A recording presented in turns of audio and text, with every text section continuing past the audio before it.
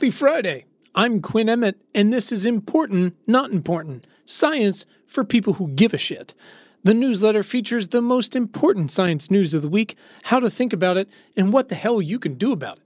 Hit subscribe right now to get this newsletter every Friday, plus my conversations with the world's smartest people on most Mondays. You can find the email version and links to everything, or read it on the web at importantnotimportant.com/newsletter. The link is also right in your show notes. Quick message, I&I is 100% independent and mostly reader-supported. The newsletter is free to all, but to pay it forward and support our work, we don't have VC funding or anything. To get weekly deep dive essays from me and our guests, to find co-founders, to connect with other listeners like you, to comment on the news, and to get an invitation to our community, please consider becoming a paid member. You can visit importantnotimportant.com/membership to do that today. It is August 26th, 2022.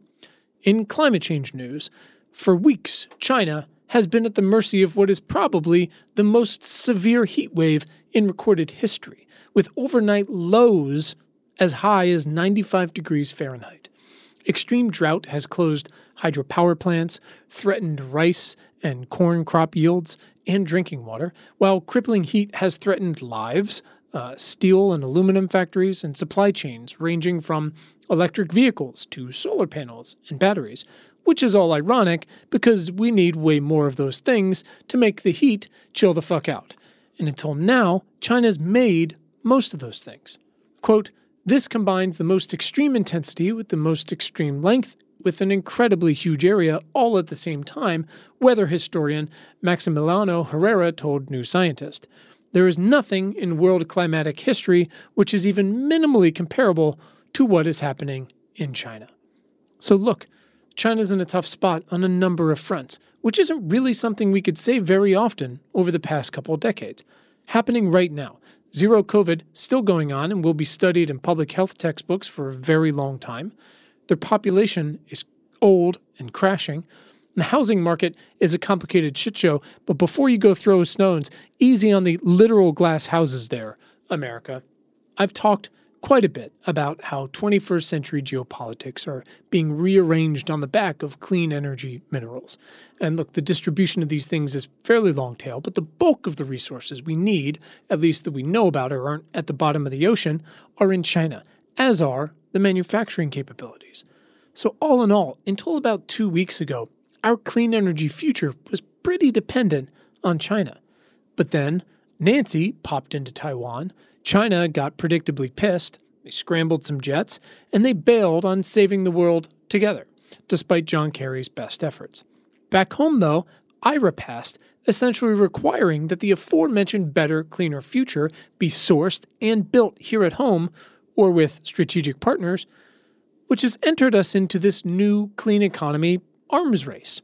And like planting a tree or making a lasagna, the best time to start a clean energy arms race was yesterday. The next best time? Today. So will said arms race get us to zero emissions faster than cooperation would have? I don't know. Maybe. I have zero interest in celebrating the suffering of 1.5 billion people. But if China saw clean air, clean energy, and water as the necessary way forward before, you'd better believe they'll double down now once they can turn the power back on.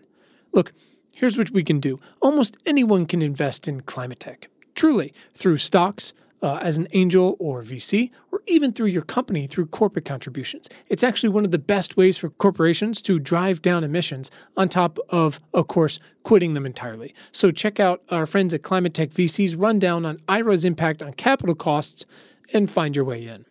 In COVID news, some still undefined percentage of tens of millions of COVID cases turn into what's called long COVID, whatever that is.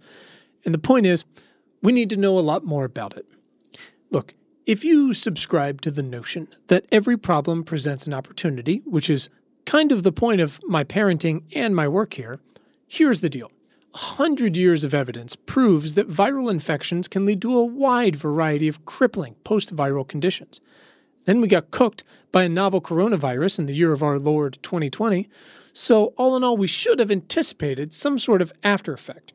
we still have a chance to build a National Institute for Post-Viral Conditions. What is that? It is a center intentionally focused, but also encompassing in a Mayo Clinic or even Bell Labs-like setting, pulling together in one place immunology, neurology, cardiopulmonary, sociology.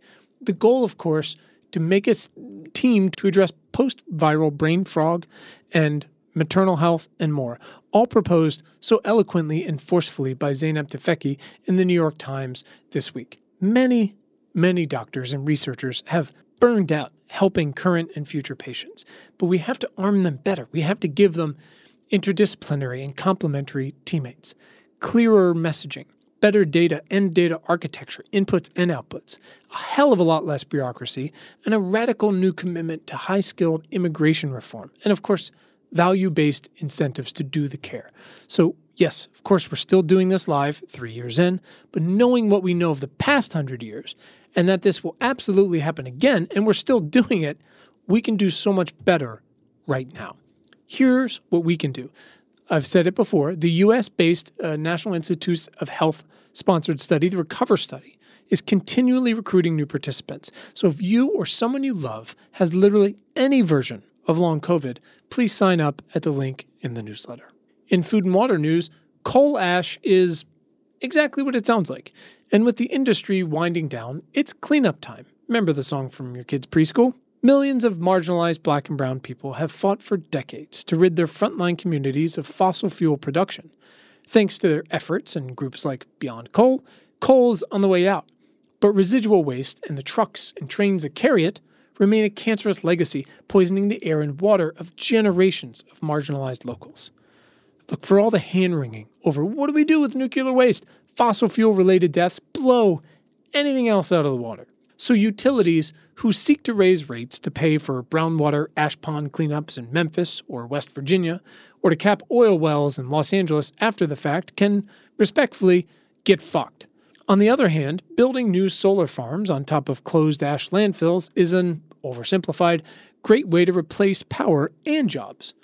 This transition will take a hell of a lot of work, and you can bet your ass the petrochemical folks will do everything they can to hold on to what they've got. They're not building a lot of new infrastructure, even with those shitty new leases, but standing up for these communities that have done it on their own for so long, is how we fight. Here's what we can do. Earth Justice is suing the EPA over coal ash dumps. We're big fans. Start a new monthly gift of however much you can afford at the link in the newsletter. In health and bio news, depression is back in the news, and let's just take a rundown real quick. Depression rates are believed to have tripled since COVID showed up. A massive umbrella study that we covered showed that depression is probably not caused by serotonin abnormalities. A new FDA-approved drug, Auvelity, can improve symptoms of clinical depression after just a week of administration, but we don't know exactly how it works. A simple blood test for neurofilament could check for brain disease and measure how well therapeutics are working, or not. And last one, alcohol has long been used in the shadow of depression, but a recent NYU study showed that psilocybin, the psychedelic compound in magic mushrooms, you're welcome, psilocybin-assisted therapy, barely but finally granted breakthrough therapy status by the FDA, could reduce heavy drinking by 83%. So that's the rundown. Look, we got a long way to go with depression, but momentum is building, and we're working on things we've never worked on before and just in time. So here's what we can do. There's 24 psilocybin-related studies currently recruiting for everything from depression to meth addiction to bipolar disorder. Find out more or sign up, again, at the link in the newsletter. In computer news, look, if climate touches everything, so does COVID, and maternal health hasn't escaped either one. How does that relate to data? Well, from Stat News, during the acute phase of the COVID-19 pandemic, maternal death during hospitalization for delivery in America increased from 5.17 to 8.69 deaths for every 100,000 patients. But why? Well, we don't know. But we might know more and soon because we're getting so much more data from all the COVID work. And yes, the quote says our data was limited in the sense that it was hospital-level data, said Jose Figueroa, a physician and hospitalist at Brigham and Women's Hospital who researches health policy and management. We didn't have data in the prenatal period, and we didn't have data in the postnatal period. We just knew there was a pregnant person admitted. So take what we can get. Baseline America was already a preventable maternal health tragedy. But this isn't the direction we want to continue going in, of course. So this part, the data part, is key. We have more data than ever before because of COVID, and now it's coming in hot, almost live. COVID aside, there are long-standing questions we could finally answer. For example, how do we build more clinical trials that are actually safe for people who are pregnant? Another quote from Jose, a single birth encompasses a huge variety of clinical encounters, from family planning and prenatal tests to delivery and a child's first pediatric visits, which could each come with its own provider, record system, and standards for data collection. You can have the best questions in the world, but if you don't have a good data set to answer those questions, he said, there's only so much you can do.